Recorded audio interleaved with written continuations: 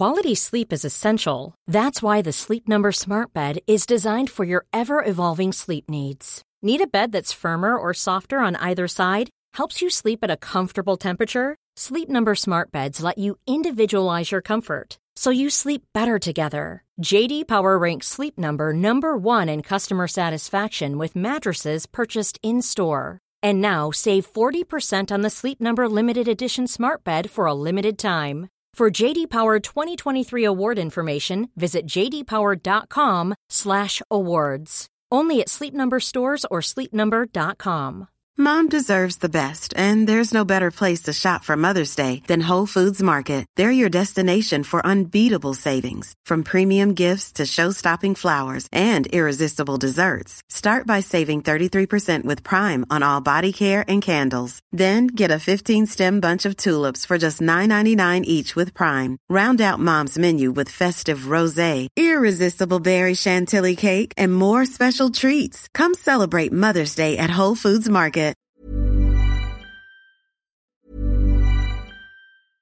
Quality sleep is essential. That's why the Sleep Number Smart Bed is designed for your ever-evolving sleep needs. Need a bed that's firmer or softer on either side? Helps you sleep at a comfortable temperature? Sleep Number Smart Beds let you individualize your comfort, so you sleep better together. J.D. Power ranks Sleep Number number 1 in customer satisfaction with mattresses purchased in-store. And now, save 40% on the Sleep Number Limited Edition Smart Bed for a limited time. For J.D. Power 2023 award information, visit jdpower.com/awards. Only at Sleep Number stores or sleepnumber.com. Mom deserves the best, and there's no better place to shop for Mother's Day than Whole Foods Market. They're your destination for unbeatable savings, from premium gifts to show-stopping flowers and irresistible desserts. Start by saving 33% with Prime on all body care and candles. Then get a 15-stem bunch of tulips for just $9.99 each with Prime. Round out Mom's menu with festive rosé, irresistible berry chantilly cake, and more special treats. Come celebrate Mother's Day at Whole Foods Market.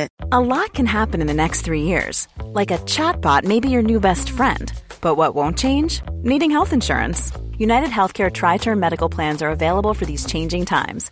Underwritten by Golden Rule Insurance Company, they offer budget-friendly, flexible coverage for people who are in between jobs or missed open enrollment. The plans last nearly 3 years in some states, with access to a nationwide network of doctors and hospitals. So for whatever tomorrow brings, United Healthcare Tri-Term Medical Plans may be for you. Learn more at uh1.com.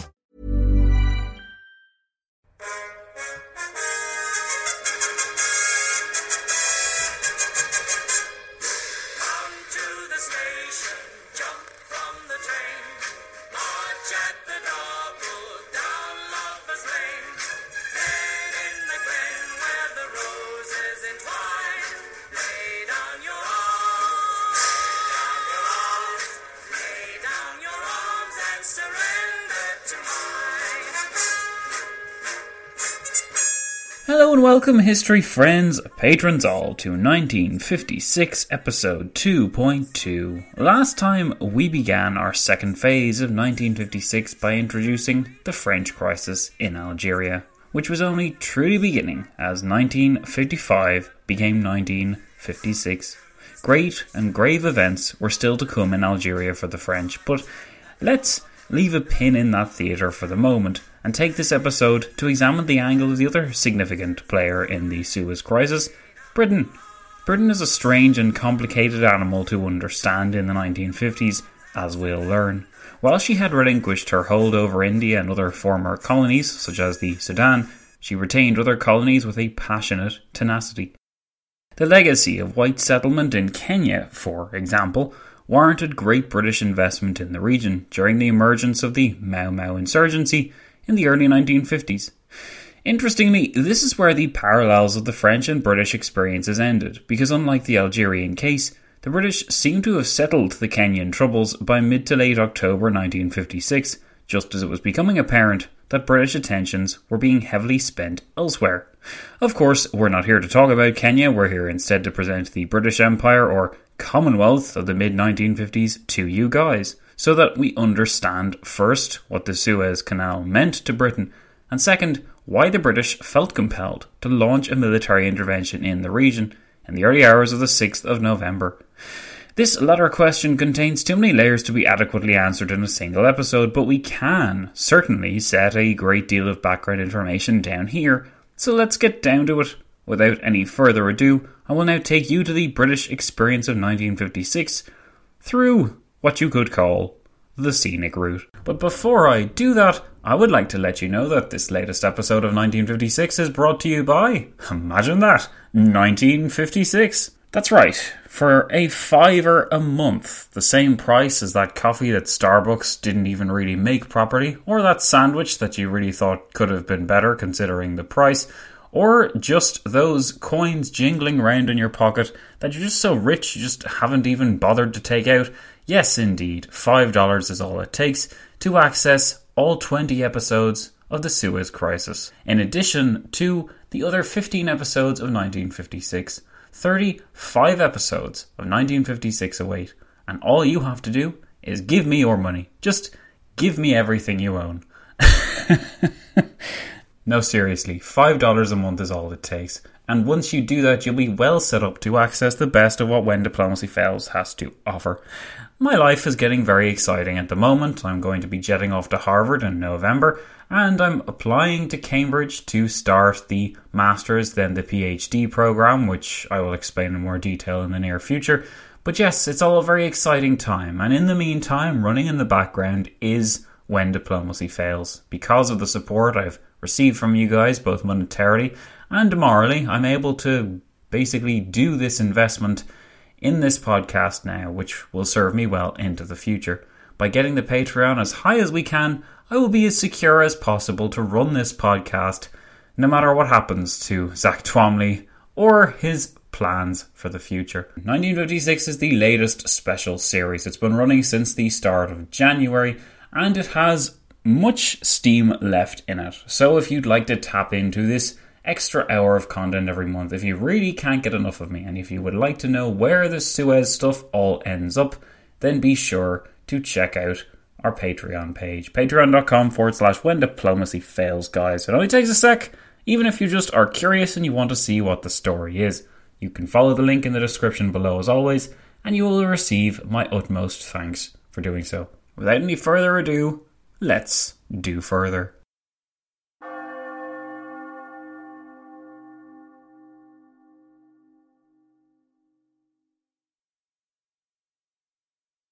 Ismail Pasha was on top form.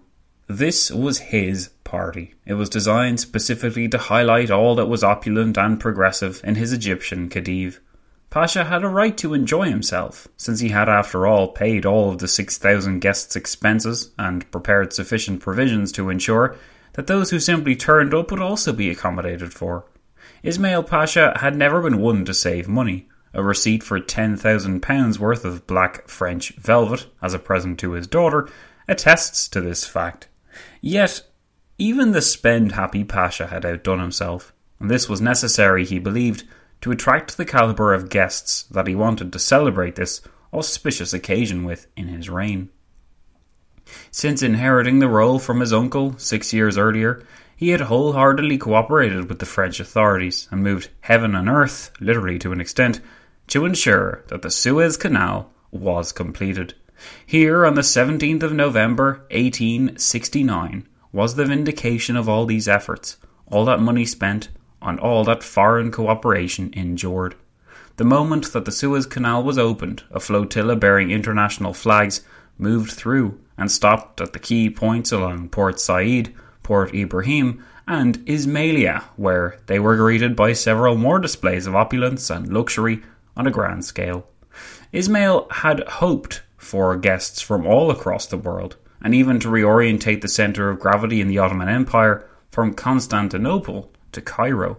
For a variety of reasons, this last wish would not be realised, but Ismail could at least take solace from the presence of Empress Eugenie of the Second French Empire. Her husband, Napoleon III, the Emperor of France, may have decided to stay at home to avoid offending the British, but Eugenie's radiance brought a kind of quality and class to the proceedings which it wouldn't have done otherwise. Alongside Eugenie strolled, on occasion, Emperor Franz Joseph of Austria-Hungary, who had been advised to journey to Egypt to ensure that no Prussian king managed to wrest any kind of credit from this occasion. Back home in Europe, Prussia's Chancellor and Foreign Minister, Otto von Bismarck, was preoccupied with far more important things in his mind than paying lip service to an Egyptian ruffian. The Iron Chancellor wasn't the only figure to avoid making much effort to represent his country. Notably absent during the festivities was any sign of a Union Jack. The British, it seemed, had missed the boat on this glorious opportunity, and those British citizens who did take part in the revelry did so somewhat begrudgingly. It seemed difficult for them to accept that this was, in the first place, a victory for French connections, enterprise, and above all, capital. While the celebrations continued long into the night, and it seemed by all accounts to be a joyous, highly satisfactory occasion for Ismail Pasha, the reality was a touch more fragile. For one, the Suez Canal was not yet finished, even while it had cost over £18 million by 1869 and was over budget by more than 100%. The canal may have been an impressive feat on paper, but in practice, in the words of one historian, the waterway represented a one-way railway and required passing stations. Ports and harbours at the different points had yet to be built. The canal's width and depth would have to be expanded, and all of these activities would require more money. The Suez Canal Company, which Ismail Pasha possessed a 44% stock in, would need greater economic support from Egypt and France if these improvements were to be made. Perhaps, considering these bare facts, the celebrations in mid-November were a bit premature. Ismail Pasha didn't dwell for too long on such problems, because he was confident that the French would continue to finance the canal's expansion, and he was banking on the canal, bringing his regime a great deal of wealth. Consider it a return on his sizable investment. Ismail Pasha was nothing if not optimistic, and he was also youthful, progressive, and determined to put Egypt on the map. The Suez Canal was the first step, but before November was out, Pasha had had the first of many intense disagreements with his creditors. The international lending bodies, which had helped him finance the canal, were looking for their money back, which he had promised after all once the canal was built. Now Pasha found, to his surprise and disgust, that the Suez Canal was far from the guaranteed return which he had led himself to believe. He sank further into debt, as his extended family continued to keep up appearances and act as though nothing was amiss. Pasha refrained from panicking owing to the one trump card he believed he still held.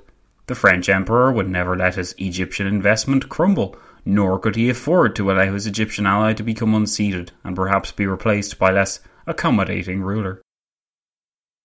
This may well have been an accurate line of thinking to abide by, but what Pasha could not have known was that the celebrations of November 1869 represented something of an epoch in world affairs. Empress Eugenie may have been a radiant embodiment of French power and economic might, but a quick conversation with that other European figure, Franz Josef, would have revealed how quickly affairs could change. If Pasha had troubled himself with the question of why the Habsburg Emperor appeared so downcast, then he may have discovered something profoundly unsettling, that preconceived ideas and that the status quo could change in the blink of an eye. Franz Josef's blink, in this case, had been the Battle of Sadowa, or Sadowa, 3 years earlier in 1866, where, in the space of a few hours, the Habsburg military preponderance over the German states had been definitively crushed by the Kingdom of Prussia. Shortly after, this humiliation was followed by crisis, as the Hungarians launched their bid for self-determination. The only solution in the emperor's mind was a compromise. Austria, as a unitary state, ceased to be, and it was superseded by Austria-Hungary, a dual monarchy wherein both Austrians and Hungarians would have equal say. It had been a shattering experience, all in all, for the Habsburg Emperor, but few could have imagined at that time that a similar experience awaited the radiant Eugenie. As we know, Ismail Pasha's plans went up in flames the moment that the Franco-Prussian War erupted, only a few months after this splendid meeting took place, in July 1870, and thereafter shocked the world by extinguishing forever French military supremacy in Europe. Prussia became the German Empire, and the knock-on effects were on such a scale thousands of miles away in Egypt that Ismail Pasha saw his plans crumble into dust. Napoleon III and the lovely Eugenie were gone, replaced by a French Republican government which didn't want to know about the Khedive's economic woes. Paris, by that stage, had more than enough to occupy herself with, namely a whopper indemnity imposed upon her by Otto von Bismarck's triumphant German Empire, proclaimed humiliatingly at Louis XIV's Versailles Palace. Ismail Pasha was despondent. His bills and debts were becoming mountainous, and the canal continued to demand more and more work and investment. The French administrators of the Suez Canal Company, advised from Paris, chose to hold off from spending for the moment while the crisis persisted back home. Now all the Khedive had was a large minority share in a company which appeared to be static. There seemed only one solution to solve the problem of his debts and remove the canal company-sized albatross from around his neck. He would have to sell his shares to the highest bidder. The man who was responsible above all for purchasing this albatross and putting Ismail Pasha out of his misery was the same individual who had once called the canal a most futile attempt and totally unlikely to be carried out. By 1875, though, this man was Britain's Prime Minister, and he had engineered one of the most strikingly opportunistic transactions of the 19th century. His name was, of course, Benjamin Disraeli, and thanks to his contacts with the Rothschild banking syndicates, he was able to raise the necessary sum of £4 million, equivalent to about £89 million in 2018 money, to purchase Ismail Pasha literally out of his misery. The coup was initiated by Disraeli. It had the tacit backing of Queen Victoria, and it was later lambasted by William Gladstone as an example of his rival's unscrupulous dealings, which had gone behind the back of Parliament. Disraeli, and probably also Gladstone deep down, knew that to have appealed to Parliament would have taken far too long. This back-channel deal provided Britain overnight with the second greatest share in the French Suez Canal Company, behind only the French themselves. The 6 years between the opening of the canal and Disraeli's purchase of its 44% share had seen great changes take place in world markets. Several panics developed as the great powers changed the way that they conducted trade, and speculators tried to guess what would happen next. Thousands of miles away, compounding this shortening of the world, the United States' government had completed its first transcontinental railway in late 1869. The world was getting smaller, just as the imperial ambitions of the great powers began to increase, and the scramble for Africa set in. Disraeli would be British Prime Minister until 1879, whereupon Gladstone would replace him. Contrary to the Liberal Prime Minister's protestations, it would be under Gladstone's government in the early 1880s that British control over not merely the Suez Canal, but also Egypt itself would be solidified. Another individual who had his expectations dashed was Ismail Pasha, who couldn't pay off his debts even with the £4 million that Disraeli had given him. The situation was delicate, as the British and French devised a commission to consolidate and then pay off the Khedive's debts. The solution was devised in the mid-1870s, once it was accepted that the canal and Egypt itself were too important to allow to sink into bankruptcy. The creeping European interest and activity in Egypt only escalated from this point. With the French focusing on matters closer to home, the British began to carry the lion's share of the administrative and economic responsibilities of the company, and before long the British were operating with the French determinedly in the background. Pushing the French out of the Suez Company was made easier when in September 1882, under the guise of putting down a revolt against the lawful Khedive of Egypt, that is, Ismail Pasha's son, the British defeated the limited nationalist Egyptian opposition and settled into what would be a long and immensely profitable occupation of the country. Gladstone had initially been horrified at the exercise, but he gradually came to accept it as a necessity for safeguarding British interests in the canal and then further afield in India. It was remarkable to see the way in which British political think tanks changed their views on the once reckless and impossible Suez Canal. By the early 1880s, both Egypt and the canal had become as integral a part in the security and prosperity of the empire as India or the Dominions. In spite of the restrictions placed upon the British share in the company and the French majority ownership, the very fact that 4/5 of the traffic which passed through was British, and that the British held the port of Aden on the far side of the Red Sea, guaranteed that the British would retain a degree of influence in the canal far at odds with their paper ownership of the country. By 1895, when the British were able to partake in voting processes within the Canal Company, their share was worth nearly £700,000. By 1914, it was worth £40 million. During the two world wars, British interests necessitated a strong defence of Egypt and the Suez Canal. Little wonder that the Ottoman enemy in World War I attacked the region, or that Erwin Rommel's German legions so spooked German strategists during that accomplished marshal's quest to rush to Egypt. Suez, it is fair to say, remained the linchpin of the British Empire right up to the point that, in July 1956, a disturbing message was received in London. In public speech at Alexandria tonight, Nasser announced that Egypt would build Aswan Dam from her own resources. Funds would be obtained from operation of Suez Canal. Law nationalising canal and expropriating Canal Company was approved by Egyptian cabinet this morning. Text as read out by Nasser follows. Police have just been posted round Canal Company's Cairo office. This memo, sent by the panicked embassy head in Cairo to London's Foreign Office, was received at 9:45 p.m. in the evening of the 26th of July 1956. As the memo suggests, more was going on here than a simple decision by Colonel Nasser to nationalise the Suez Canal for his own ends. In the years before, agreements had been made between the Egyptian government and Anglo-Americans to finance the construction of an Aswan Dam, which was a massive enterprise that would be installed across the Upper Nile, which would, everyone hoped, prevent and control the kind of seasonal flooding which had so determined Egyptian life for thousands of years. The Anglo-American refusal to support the dam in the end compelled Nasser to nationalise the Suez Company and use its profits to build the dam himself. To take our story back a bit, the construction of the dam had in fact been a prominent feature and a demand of the July 23rd Revolution, where on that date in 1952, King Farouk of Egypt was forced to abdicate by a nationalist, modernising group of Egyptian army officers led by several generals and colonels including Gamal Abdel Nasser.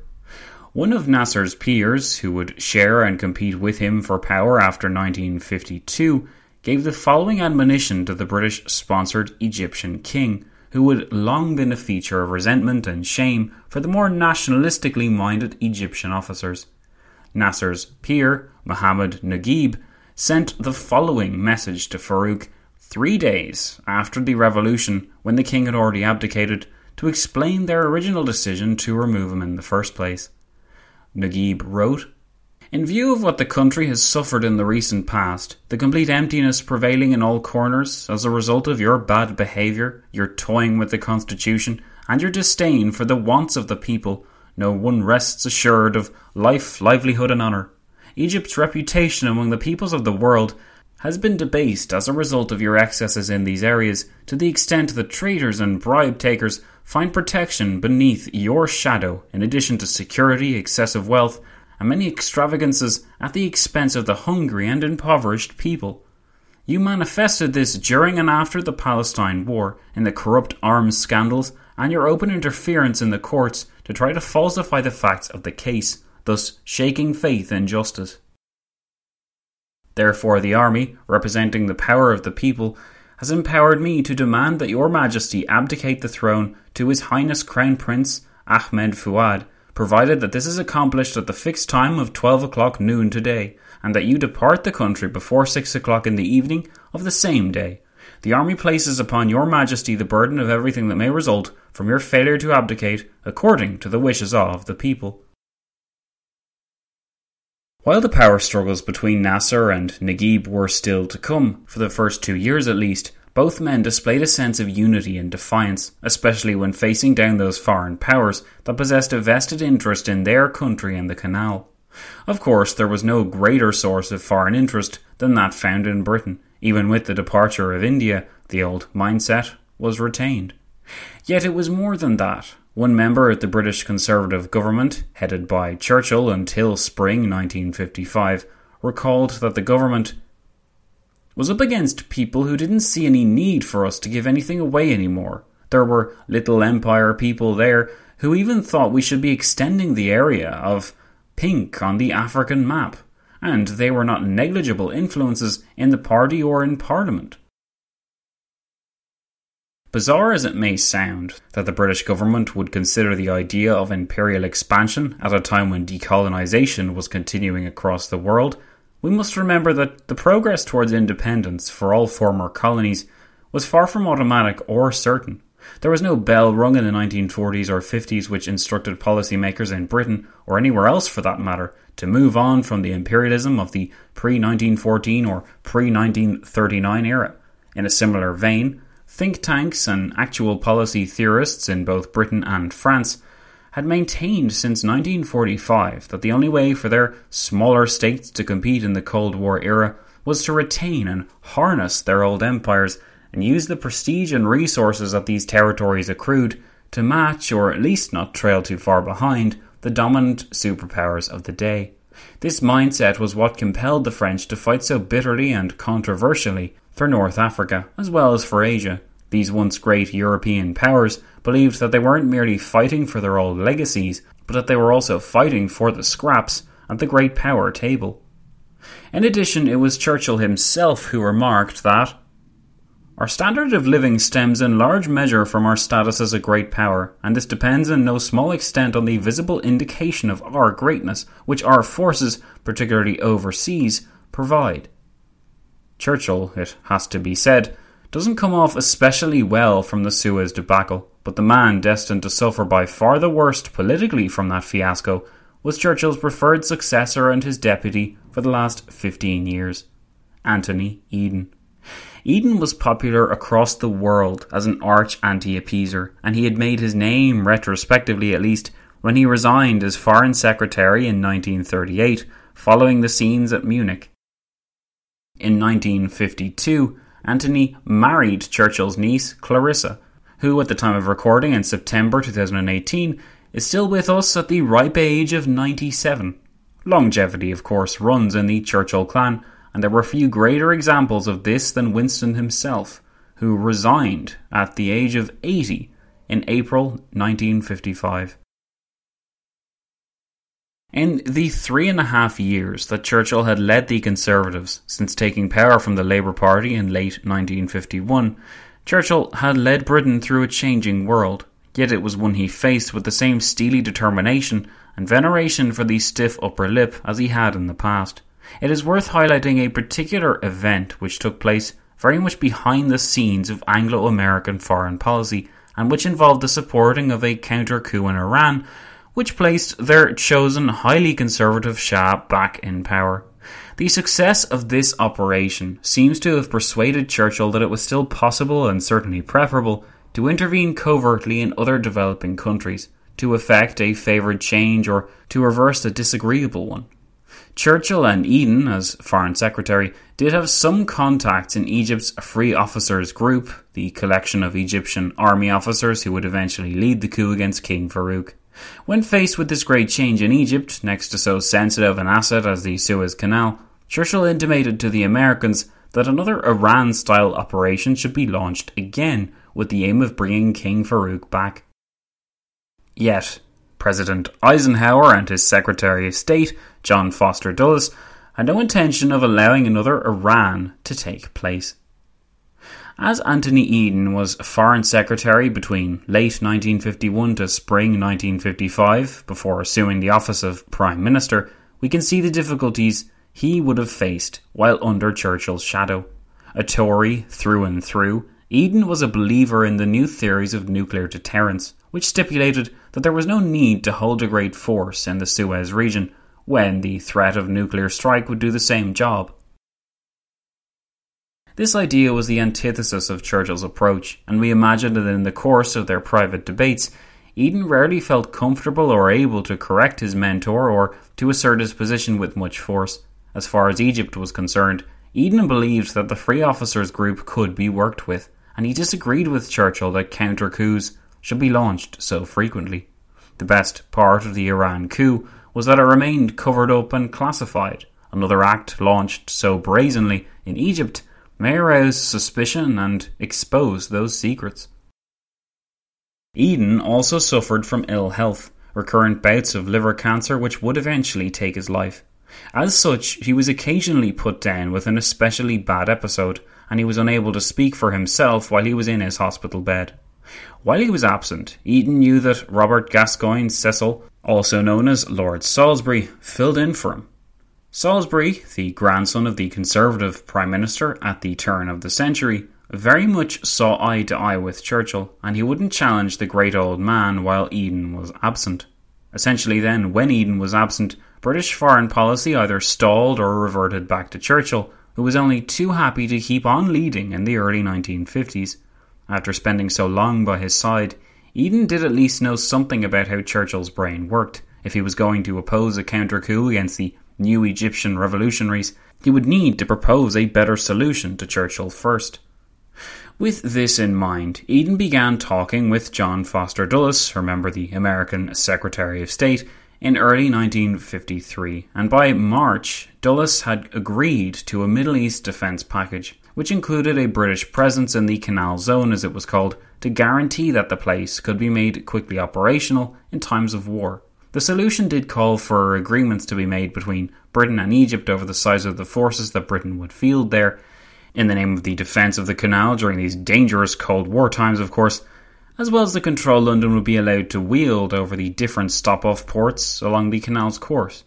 Dulles then left the Anglo-Egyptian negotiators to their own devices, and things quickly hit a wall. The Egyptians, who were led by Nasser, demanded total control over the canal during peacetime and of the military installations dotted along it. London returned in May 1953 to inform Nasser and the Cairo government that its stance and proposals were all unacceptable. So problematic did these Anglo-Egyptian problems seem to Washington, even as the Korean War, don't forget, was still being put to bed, that Dulles felt compelled to make a trip of the Middle East and Egypt. While he was there, he was shocked to encounter such an intense level of anti-British feeling from so many of the former colonies. So vehement was this sense that it persuaded Dulles that the British proposals for Egypt would never be agreed to by Cairo. The new revolutionary Egyptian government would never countenance a large British contingent on its shores. Dulles grasped the point that the Egyptian government wanted to be allowed to police such important assets as the Suez Canal itself. The foreign-owned, mostly British-owned Suez Company could do what it liked in economic terms, but Nasser, in Cairo, was determined to see the British leave and for London to put some faith in the new government in Egypt to keep the canal open and safe. Dulles voiced these observations to Eisenhower as he made his journey home, and this in turn compelled Eisenhower to write to Churchill in June with the idea that Britain should arrange with Cairo some private undertaking by Egypt that the base would be made available in case of general war. Churchill was deeply angered, viewing the American stance as a betrayal of the agreement only made a few months before in March, which seemed to guarantee support for a British presence in the Suez Zone. He wrote to the President of the United States on the 13th of June 1953, saying, "In the hope of reaching an agreement with you and your predecessor, we went over all this ground before and agreed to make a number of concessions to the Egyptian point of view. Our object in these discussions was not to obtain military or financial aid from the United States, but only their moral support in what we hoped would be a joint approach to the Egyptian dictatorship. However, you decided to defer to Egyptian objections. Since then, we have been disappointed not to receive more support, particularly in Cairo, from your government, in spite of the numerous far-reaching concessions we made in our joint discussions with you. We propose to await developments with patience and composure. I should have no objection to your advising the Egyptians to resume the talks, provided, of course, they were not led into believing that you were gradually whittling us down, or prepared to intervene in a matter which the whole burden, not 19/20ths, but repeat, the whole burden, falls on us, and about which I thought we were agreed. The letter went on for another few pages. By this point in his life, Churchill knew that his life energies were failing him ever so gradually. His eyesight at 80 was still holding up, but arthritis made it too painful to write, and he had great trouble walking around. It is possible then to imagine him dictating this letter to an underling as he sat with the customary cigar playing on his lips, sort of like what you would have seen had you watched The Darkest Hour and watched Gary Oldman dictating his letter writing to a subordinate. But anyway, however nostalgic that scene may have appeared, and however much Eisenhower would have supremely respected the veteran statesman, the US president knew that it was unacceptable to simply wait and see when it came to Suez Canal negotiations. The region was too important to behave in such a way, and both Eisenhower and Dulles thus moved to persuade Eden, if they couldn't persuade Churchill, that it was time, as it were, to get real where Egypt was concerned. The problem with this was that Eden was in hospital recuperating, but en route to Washington on other business was Lord Salisbury anyway, so it was arranged that Salisbury would talk with Dulles about Egypt when he arrived. Salisbury gave the details of their meeting in a letter to the Foreign Office in mid-July 1953, which illustrates the differences between Washington and London when it came to the question of foreign policy. For that reason, more than anything else, it's worth detailing it here. Salisbury wrote, "Dulles delivered a tedious lecture about the difference in outlook as between us and them towards countries like Egypt. There was a feeling in the United States that we still considered the right way to deal with people was to be completely stern and firm and to deliver a well-placed kick when they made difficulties. They felt that times had changed, etc., etc. I found this rather hard to bear. We had already offered enormous concessions to the Egyptians, and if our prolonged negotiations with them were viewed as a whole, it would be seen that it was quite unjust to describe our attitude as inflexible. I said that the proposals on the duration of the agreement and the availability of the base represented what the Cabinet considered to be the limit of possible concessions. I recognised, however, that we could not ask the United States government to stand with us on every word and comma of these formulae. What we did ask was that they should support the fundamental principles which were embodied in the formulae.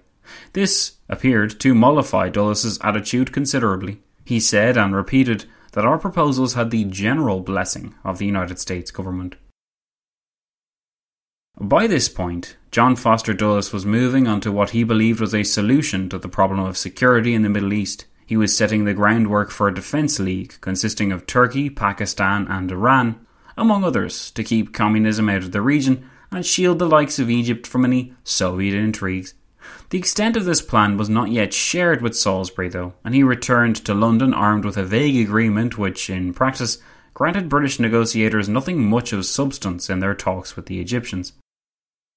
Over the summer and into September 1953, talks stalled on a curious point. The British were demanding that the thousands of technicians and engineers necessary to run Suez be kitted out in their military apparel, but the Egyptians were adamant that all vestiges of militarism be removed. Of course, there was no real need for the British to cloak their technicians in military garb, since it didn't exactly make their job any easier on the ground. Yet the symbolism was important to Churchill's circle, as it was important in a negative sense to the Egyptians. There is a sense of naivety and rampant nostalgia which pervaded much of British foreign policy thinking at the time. Churchill seemed to believe that London could just dictate to Cairo, and he became incensed when it emerged that she could not. An empire man through and through, Churchill never truly abandoned the image of Britain's empire covering a quarter of the globe. He never really accepted in his heart of hearts that Britain was being pushed out of the spotlight in favour of the Soviet-American rivalry. Even the appearance of names like Salisbury seemed to harken back to old times, when a tribal chief in darkest Africa was liable to having his village hit by a British steamer for the sake of British prestige. It was no longer possible to operate or think in this way, but as we've established, there was no automatic switch which forced these statesmen to think differently. Such paradigm shifts in policy could only be reached painfully and, as we'll soon discover, following a war. Next time, we'll resume our analysis of the British negotiations with the Egyptian revolutionaries as we trace the path towards war. Until then though, my name is Zach and this has been 1956 episode 2.2. Remember, to all of you lovely listeners accessing this episode in the regular feed, that there's so much more to this story than what we've covered here. We've only scratched the surface on the Anglo-Egyptian diplomacy, which spluttered and stumbled its way towards a limp military action and political disaster. Anyway, I want to thank you all so much for joining me, and I really hope I'll be seeing you all next time for episode 2.3, where the Egyptian conniption continued to excite the British government for all the wrong reasons. No matter what you decide to do, whether you decide to visit patreon.com/whendiplomacyfails and sign up for a $5 a month to access all of 1956 and everything else we've got in store, or whether you're just happy to be a regular listener and keep on being fit, thanks. Thanks so much for joining me. Thanks for listening, and thanks for just being you. Isn't that nice? Happy Friday. I'll be seeing you all soon.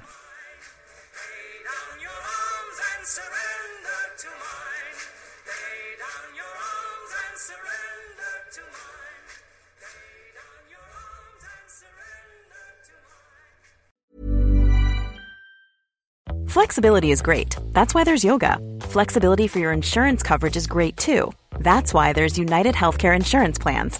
Underwritten by Golden Rule Insurance Company, United Healthcare Insurance Plans offer flexible, budget-friendly coverage for medical, vision, dental, and more. One of these plans may be right for you if you're, say, between jobs, coming off your parents' plan, turning a side hustle into a full hustle, or even missed open enrollment. Want more flexibility? Find out more about United Healthcare Insurance Plans at uh1.com. Mom deserves the best, and there's no better place to shop for Mother's Day than Whole Foods Market. They're your destination for unbeatable savings, from premium gifts to show-stopping flowers and irresistible desserts. Start by saving 33% with Prime on all body care and candles. Then get a 15-stem bunch of tulips for just $9.99 each with Prime. Round out Mom's menu with festive rosé, irresistible berry chantilly cake, and more special treats. Come celebrate Mother's Day at Whole Foods Market.